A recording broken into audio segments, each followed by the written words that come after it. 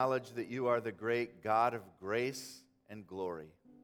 You are the one who has created the universe, and all the heavens sing your praise. The heavens declare constantly your glory all day long in every place, and they are designed to draw people to you. Even your invisible attributes, we're told in the book of Romans, are on display so that men are without excuse and should respond in gratitude, worship, and praise. So that's what we've done this morning, Lord. We've acknowledged that you are the God of grace, the God of truth, the God of love and redemption. You're the God of glory, and you're the God of spiritual recovery, which is what we need so often. We pray with the psalmist in Psalm 23 that you will lead us in those green pastures and you will restore our souls. For that person who is here this morning, Lord, who doesn't know you, may they come to a saving knowledge of Christ. And for those of us who do, who have wandered like sheep and need to be brought back home, restore our souls. Renew us, refresh us, refocus us. For the glory of Christ we pray. In Jesus' name. And all God's people said, Amen. Amen. Tom Harmon was a great football player at the University of Michigan from 1938 to 1940. They called him Old 98, and he was outstanding, an all-American football player.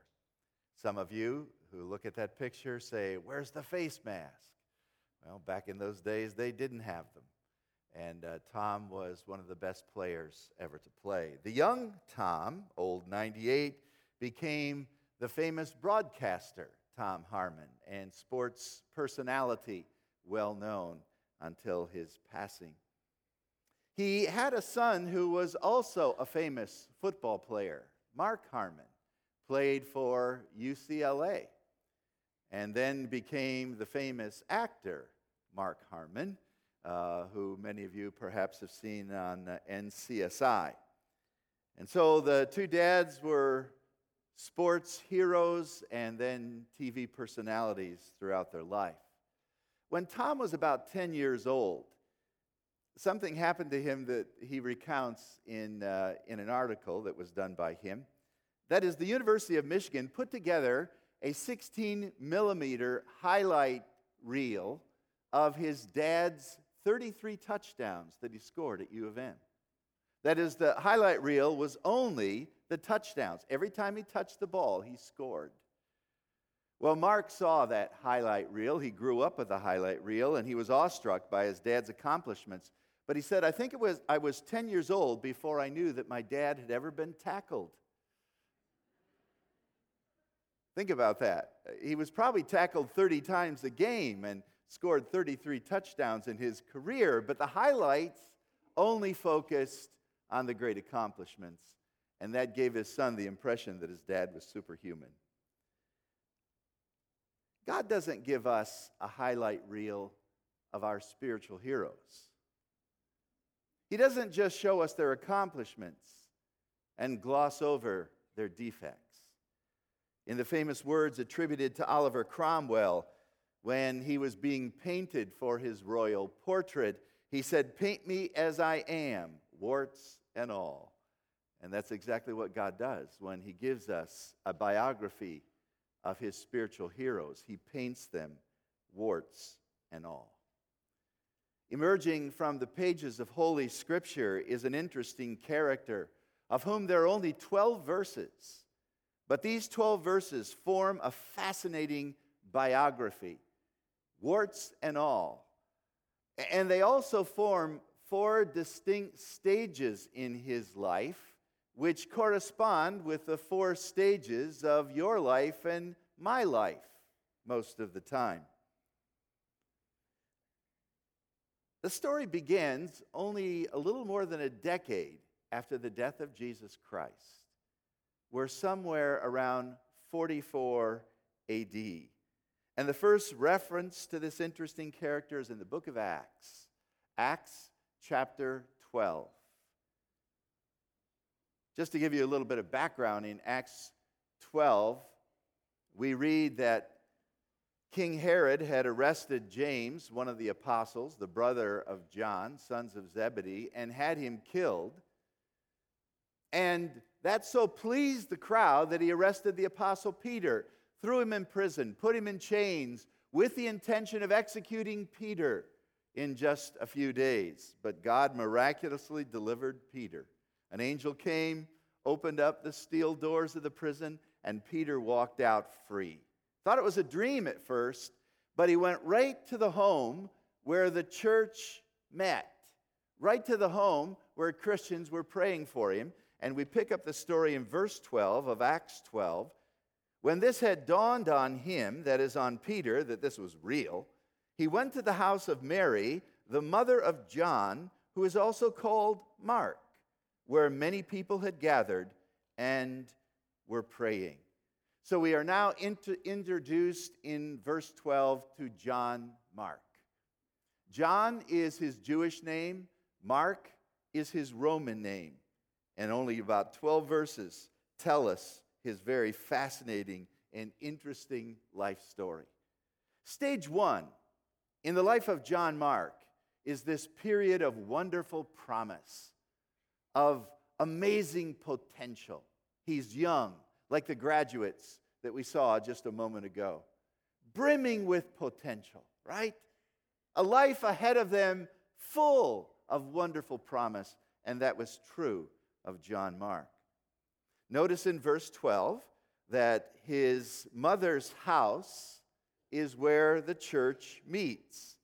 His home life is rather interesting. His dad is not mentioned, but the church is regularly worshiping in his house, which means all the apostles, all those wonderful personalities of the early church come in and out of John's life. And that indeed is fascinating. Scholars assess the fact that because many were meeting in the home, that it was a sizable home. And because of that, perhaps Mary was well-to-do. Nothing is mentioned about the dad, most likely a Gentile when the mom was a Jew. Could he be a deadbeat dad, like a lot of dads? We don't know. But we do know this from other writings in the Scripture. From 1 Peter chapter 5 and verse 13, Peter calls Mark his son, which means that the guy that was released from prison who goes to the house had been there before and at some point in time had led young John Mark to a saving faith in Jesus Christ. He wasn't his biological dad, he was his spiritual dad, and that's what we read often in the Scripture. Paul says, Timothy is my son. Peter says, John Mark is my spiritual son. How would you like that on your spiritual resume? I was led to Christ by the Apostle Peter. Well, frankly, it doesn't make any difference. If you're led to Christ, that's the important thing. But he knew Peter and interacted with him, a notable friend. Adding on to this is what we read in Colossians chapter 4 and verse 10, that Barnabas was a cousin of John Mark, a close relative. And if you read through the book of Acts, you'll find out that Barnabas, who's also called the son of consolation or the son of encouragement, is one of the spiritual leaders in the early church and one of the first missionaries who goes out to take the gospel to the Gentiles and was the first one to accept the Apostle Paul as a genuine convert and not be intimidated by him. I tell you, everything about this stage in John Mark's life looks fascinating and wonderful. Did you ever think that God designs human relationships for our spiritual growth? Proverbs chapter 27, verse 17 says, as iron sharpens iron, so a person sharpens the countenance of his friend. So the people around you, human relationships, your family, your co-workers, your neighbors, your relatives, these are all designed to help you grow spiritually. You say, but yeah, some of them really irritate me. I know that will help you develop patience. When's the last time you praised God for an irritating relative? So God uses these relationships, and in John Mark's life, these wonderful apostles to help him grow. The process is difficult. The people are fascinating. You just need to make sure you follow the right people. You need to make sure that you allow people to sharpen your iron, not dull your spiritual zeal. And that can happen if you follow the wrong people. There is a story told in Dr. Sugden's life. He was the previous pastor of this church. And he and Dr. Warren Wiersbe, a well-known Bible scholar, had been vacationing in England, and they had gone to a cemetery just to look at gravestones, which apparently they both enjoyed doing. And they came to this one gravestone that caused them to stop. And this was the little ditty written on the gravestone. It said, "Pause, my friend, as you pass by. As you are now, so once was I. As I am now, so you shall be. Prepare, my friend, to follow me." That's a little eerie, but true. And supposedly, Dr. Sugden said, without missing a beat, "To follow you is not my intent until I know which way you went."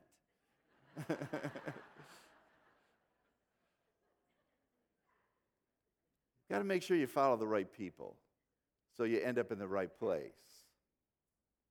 And John Mark had a lot of people around him who were great at influencing him. Look at the last verse of chapter 12. So we jump down in Acts 12:25, and we notice that John Mark is chosen for the missionary team. When Barnabas and Saul, there's his cousin, who had already gone on a mission to alleviate some of the poverty among believers, when they had returned from that mission, they returned from Jerusalem, and they took with them John, who's also called Mark. So they see his potential. What is potential? It's the capacity for greatness. It's this latent possibility, something that can be developed, a diamond in the rough, the raw material, but it needs some work. It's like a tulip bulb waiting to blossom in Holland with all the beauty and the fragrance that comes from that wonderful flower. He was highly esteemed and chosen because he had potential. And we have all kinds of young families in this church with great potential, and that excites me.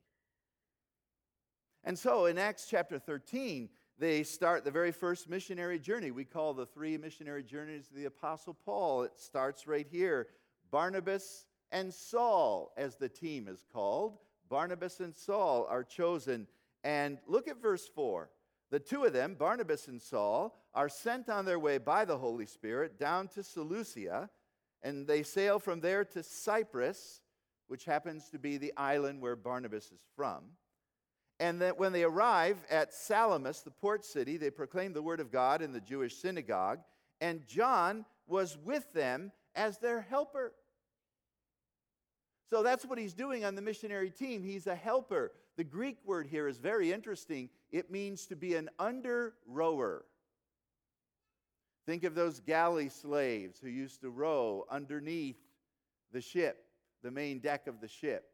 A servant, subservient, attendant. But he was also helping them minister.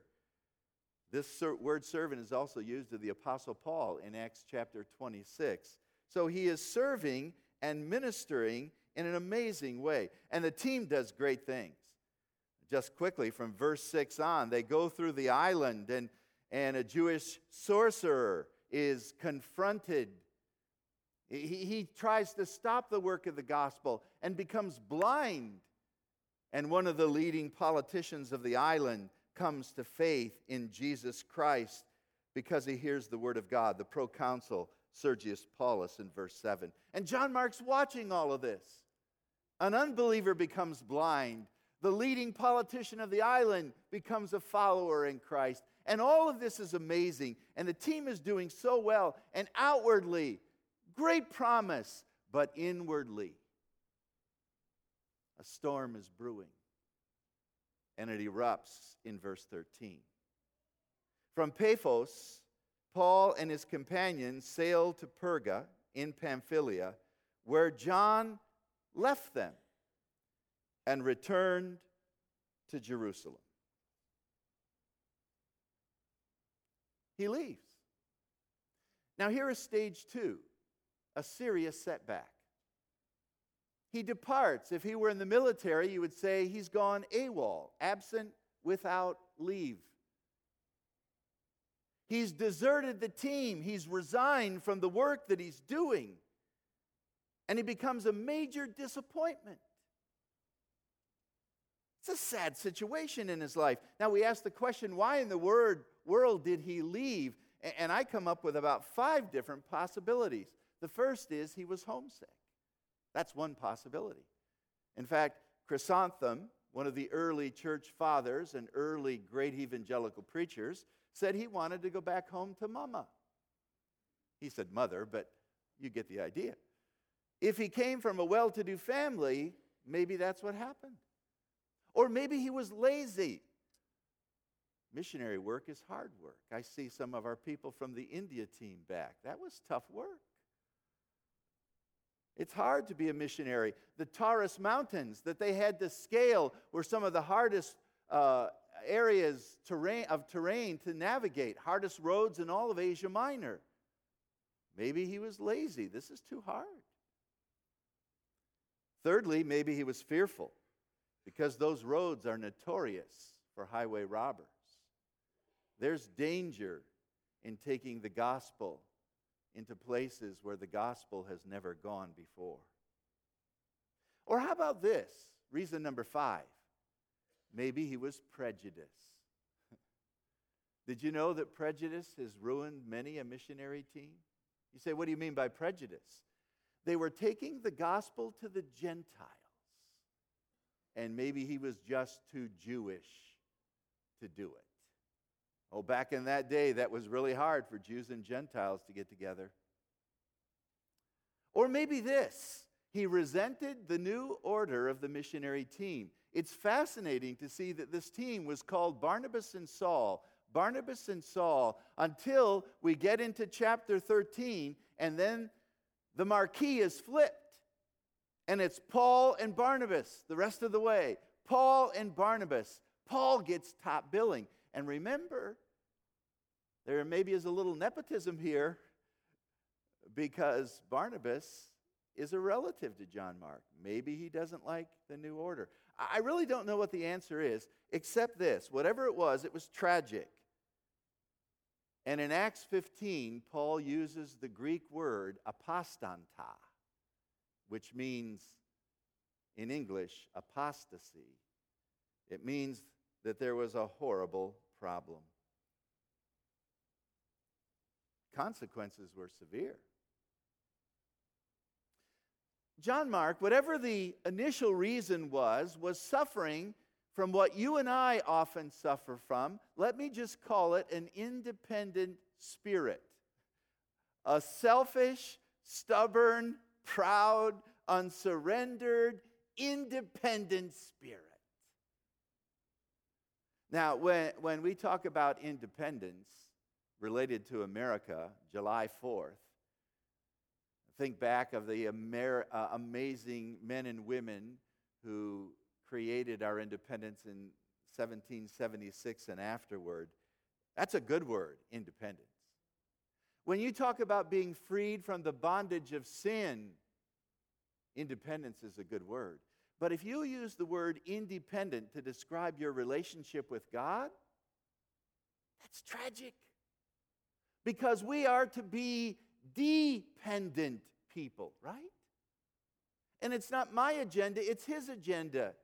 And if we're going to be together as a Christian family, if we're going to live together as a church, we can't have 1,400 independent spirits going their own way.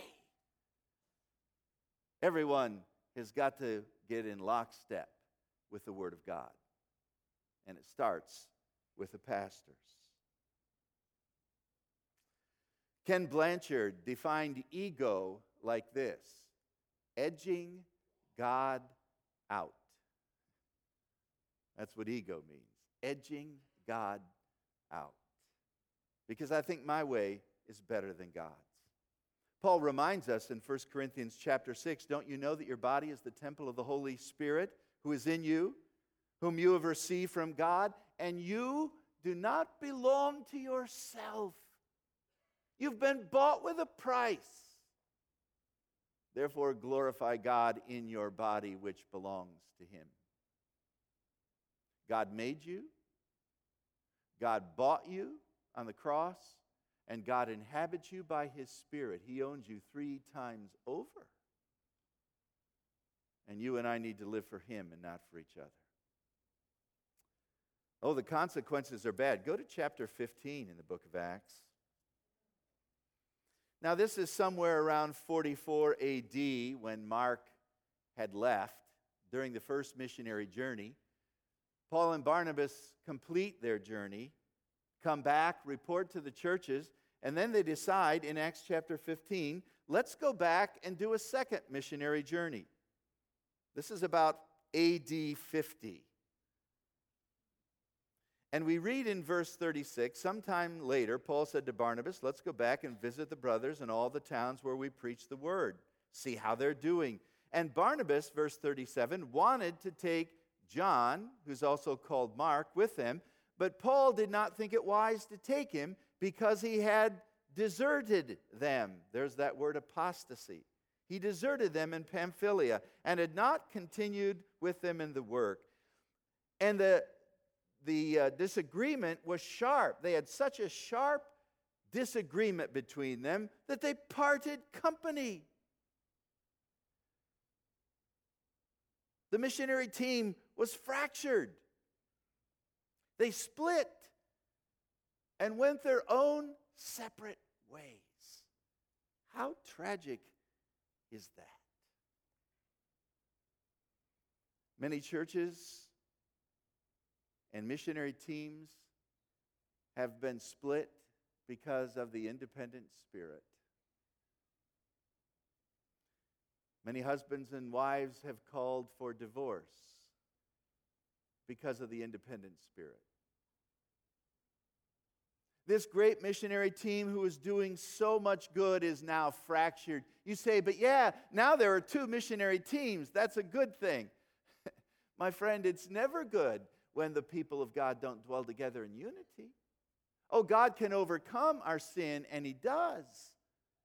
But don't try to justify it. This was a knockdown, drag-out fight. I wish I could have seen this. You know, many people say, when I get to heaven, I want to see this amazing miracle. One of the things I want to see is this fight.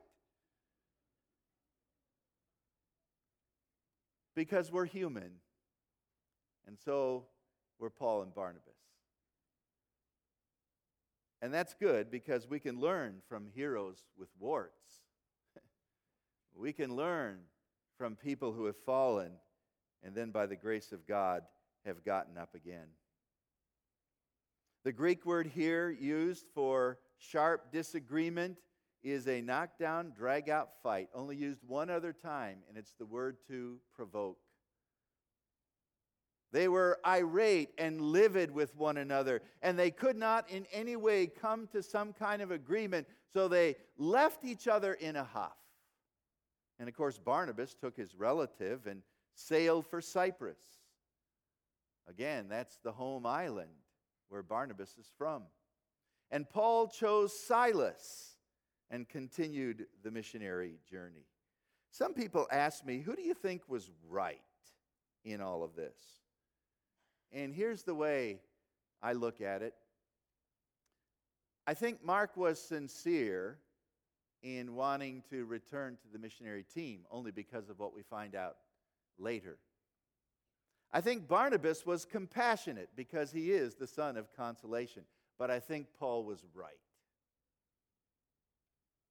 Paul was right to say, he has shown himself to be unreliable. The book of Proverbs says, confidence in an unfaithful man in the time of trouble is like a broken tooth or a foot out of joint. John Mark was like an NFL draft choice who had all the promise of being a great player, but turned into a great bust and couldn't be trusted. You've probably heard of Old Faithful in Yellowstone National Park. Old Faithful is pretty amazing, discovered in 1870 by the Washburn Expedition. It's named because of its frequent eruptions, and there have been more than 1 million since 1872. You can predict with about 90% accuracy about when an eruption will take place, and it depends on the previous eruption. The mathematical average is 74 minutes between each eruption, but they say Old Faithful is not average. Sometimes the eruptions last only a minute and a half, sometimes they're 5 minutes long, and they go all the way up to 180 feet in the air.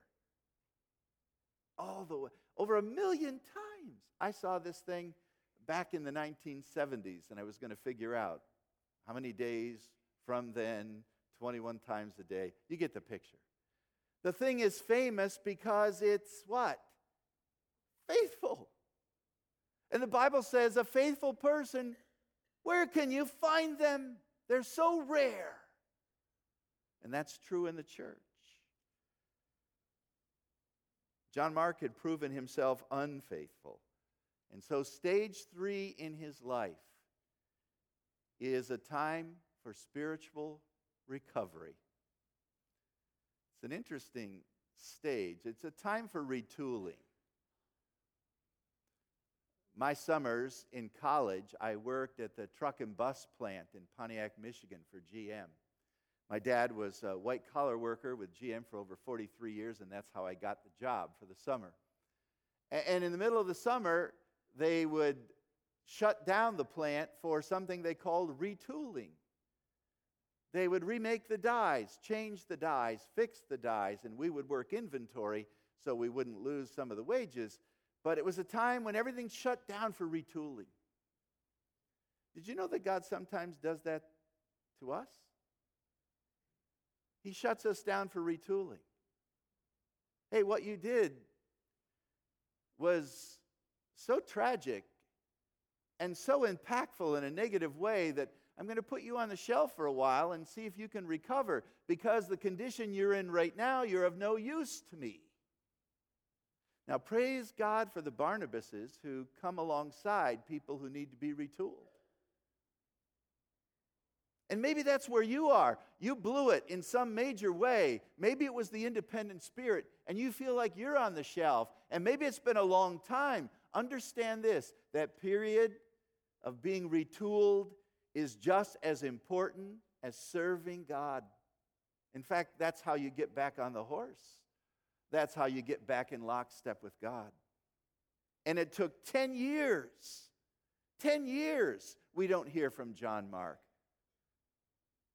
All the way from 50 AD to about 60 AD. A.T. Robertson said, Mark flickered in a crisis, but his light did not go out. And I don't care however you have fallen, the mark of a righteous person is not that you never fall, it's that when you do fall, you get back up again. And God loves to restore everyone who comes back to Him. And so that's where we find Mark after 10 years. And the final stage is simply this. It's a stage of spiritual prosperity. It's where John Mark now becomes profitable. And we hear him mentioned for the first time in Colossians chapter 4 and verse 10. The Apostle Paul had 2 imprisonments. This is his first imprisonment. And you can turn to Colossians if you want to. Last chapter, book of Colossians, chapter 4. And we read in this portion of Scripture, Paul is mentioning the different people who are with him. And he says, my fellow prisoner is Aristarchus. He sends you his greetings, as does Mark, the cousin of Barnabas. You've received instructions about him. If he comes, welcome him. He now emerges as a partner in ministry, a fellow laborer, a comfort to the Apostle Paul. And then add 5 more years, Paul gets out of prison, is thrown back into prison, and he writes 2 Timothy. Go to 2 Timothy. Last chapter, chapter 4. And again, he's giving an account of those who are with him to the end. He says, only Luke is with me, but get Mark and bring him with you because he is helpful to me in my ministry. Some of your translations have the word profitable. 2 Timothy 4:11. He's helpful. He's profitable. He's been proven. He's been retooled. He's been restored. And the guy I said was not worthy to minister is now useful in ministry. What happened? Well, this word useful, Paul uses in 2 Timothy chapter 2. Turn there just for a moment. 2 Timothy chapter 2. Look at verse 20. In a large house there are articles not only of gold and silver, but also of wood and clay. Some are for noble purposes, and some for ignoble. Verse 21. If a man cleanses himself from the latter, from these things that defile us, if a man cleanses himself, he will be an instrument for noble purposes, made holy and useful, there it is, same word as chapter 4, verse 11, useful to the master. Chapter 4, verse 11, John Mark is useful to me, Paul says. In chapter 2, useful to the master once again. That's what recovery is all about. And God wants to recover you. God wants to use you. You might say, man, I had such potential years ago, but I blew it. God can forgive. He wants to. If we confess our sin, He's faithful and just to forgive and cleanse us from all unrighteousness and make us useful once again, recovered. Well, you want a highlight reel for John Mark? Here it is. Tradition tells us he founded a church in Alexandria, Egypt, after he was recovered. He was martyred for the faith, like Paul, most likely under the hand of the Emperor Nero. Oh yeah, and before he died, he wrote the gospel according to Mark. That's pretty cool. God retooled him to become a writer of God's great grace, the book we just finished studying. And it's all because God is the God of the second chance. Just ask David. Just ask Peter. Just ask John Mark. Just ask most of you. And aren't you glad He's a God of grace? Let's pray. Father, this morning we have seen in the Word of God your great grace toward the undeserving. That's what grace is. Your favor toward those who don't deserve it. And this young man who started out with such great potential had a serious problem.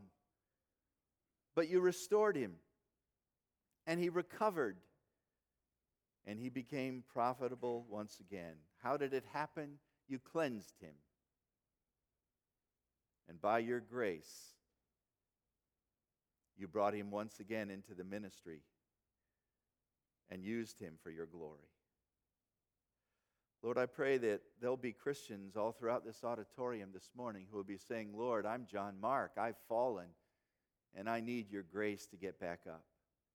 Forgive me of my sin and restore me and use me once again for your glory. So that my life will be lived in such a way that others will see that you do recover the fallen and that you are the God of the second chance. Lord, I love those words that you've given to us in the book of Jeremiah, chapter 18. He said to Jeremiah, "Go to the potter's house. I want you to see him working with the clay." And Jeremiah said, "I went and I saw him working with the clay, but the pot he was making was marred." And so he made it again. He shaped it into a different bowl, you said, as seemed best to him. And Lord, we are marred people. We are frail people. And we need to be made again. Recover us, renew us, restore us. We pray in Jesus' name. Amen. Amen. There'll be some people down here at the front if you want to talk to someone about your own spiritual condition or pray with them. God bless you. You are dismissed.